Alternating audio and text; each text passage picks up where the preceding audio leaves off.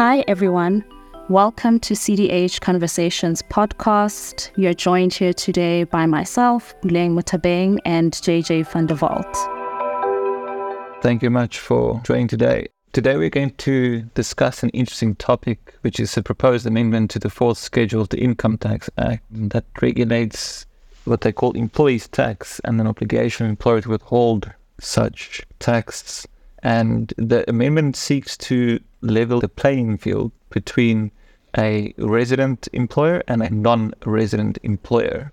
And from this perspective, what the amendment seeks to do is to redefine the first paragraph to read, instead of saying every employer who is a resident or representative employer, in the case of employer who is not a resident must withhold employees tax, to say just every employer or representative employer must withhold employees tax. And the purpose of today is to unpack, one, from a tax perspective, and two, from an employment law perspective, the potential impact of this amendment. So from your side, Puleng, what would the tax impact of this proposed amendment be? Thanks for that, JJ. From a tax perspective, what the amendment does is basically remove the distinction between a non-resident employer and a resident employer. So previously, what the provision in essence said is if you were a non-resident employer, you only needed to withhold employees' tax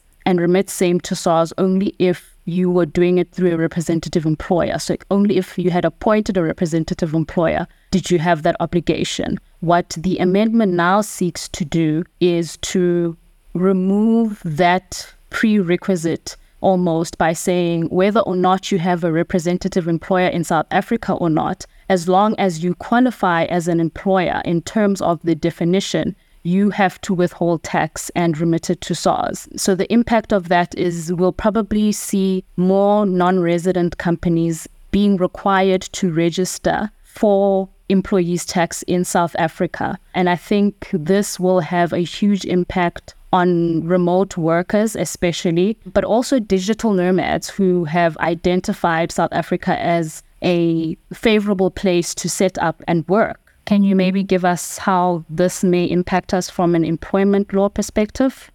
Yes, so upon understanding the manner in which the definition of employee, employer, and remuneration are all set out in the fourth schedule, it's quite interesting from a legal perspective how the definition was structured, saying that an employer is any person paying or is responsible or obliged in law to pay remuneration. That's the first one. Employee would be the person who receives or is entitled to receive payment of remuneration.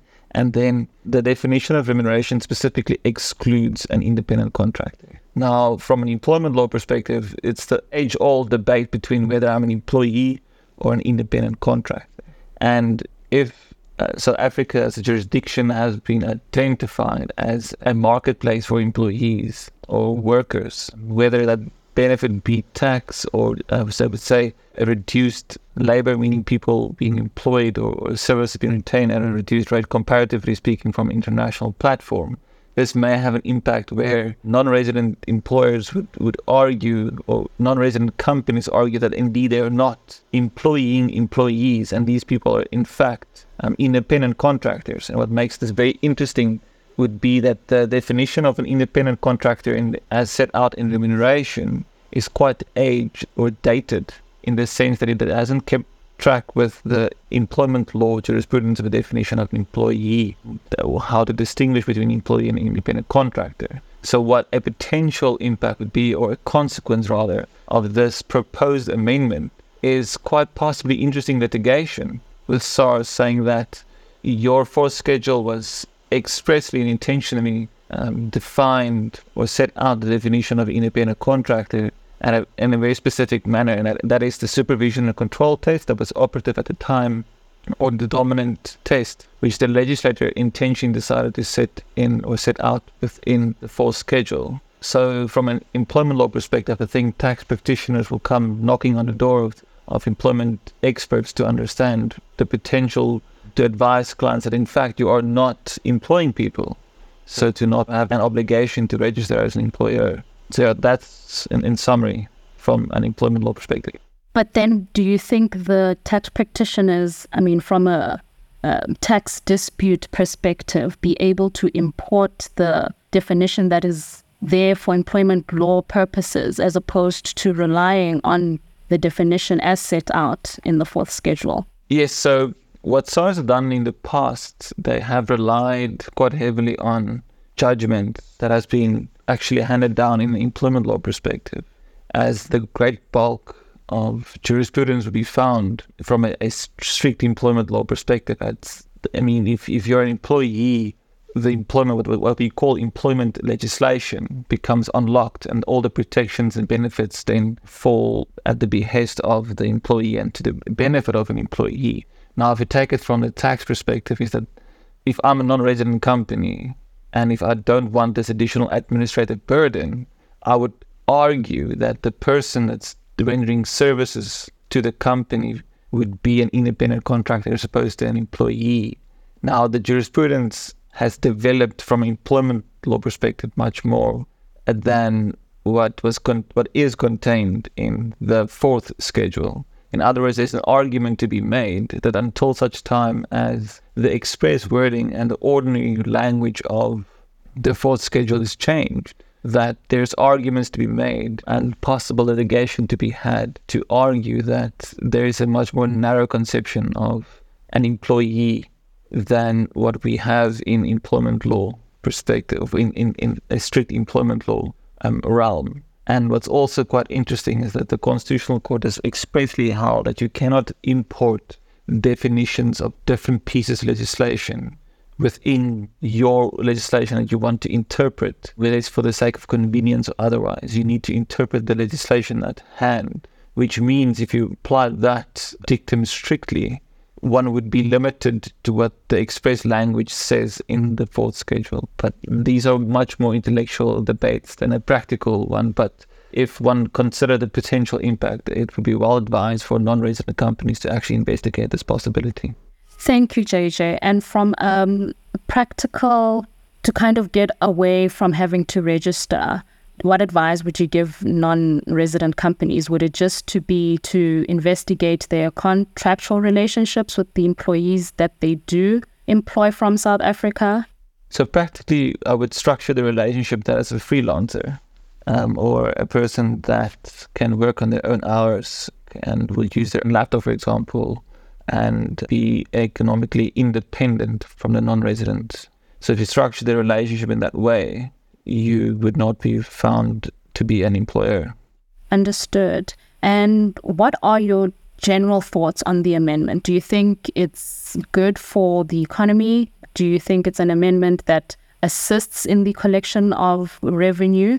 Or do you think it's just hindering us from being a sought-after location for talent that non-resident companies can make use of? So I'm no tax expert, but from a purely fiscus perspective, there should not be prejudice from the current definition shouldn't prejudice the fiscus as such, because either the person receiving the income, meaning the person rendering the services, would still be subject to income tax from a worldwide perspective.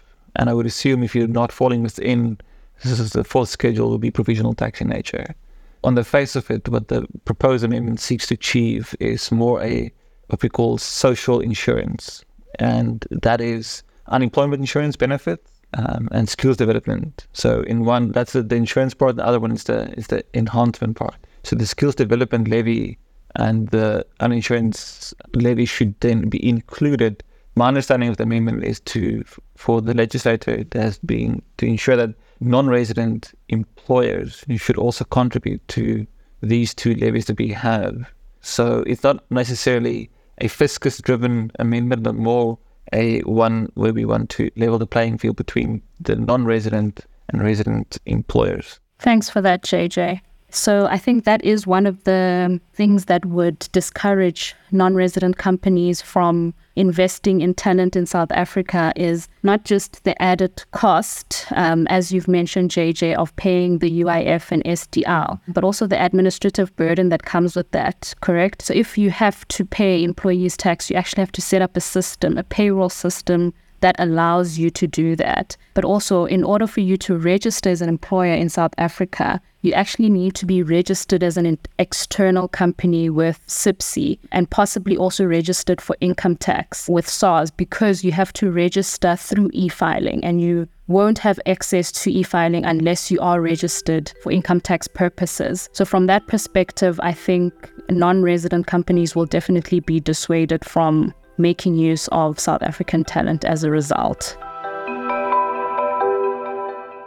The views and information expressed are those of the contributors at the time of publication and do not necessarily present those of the firm.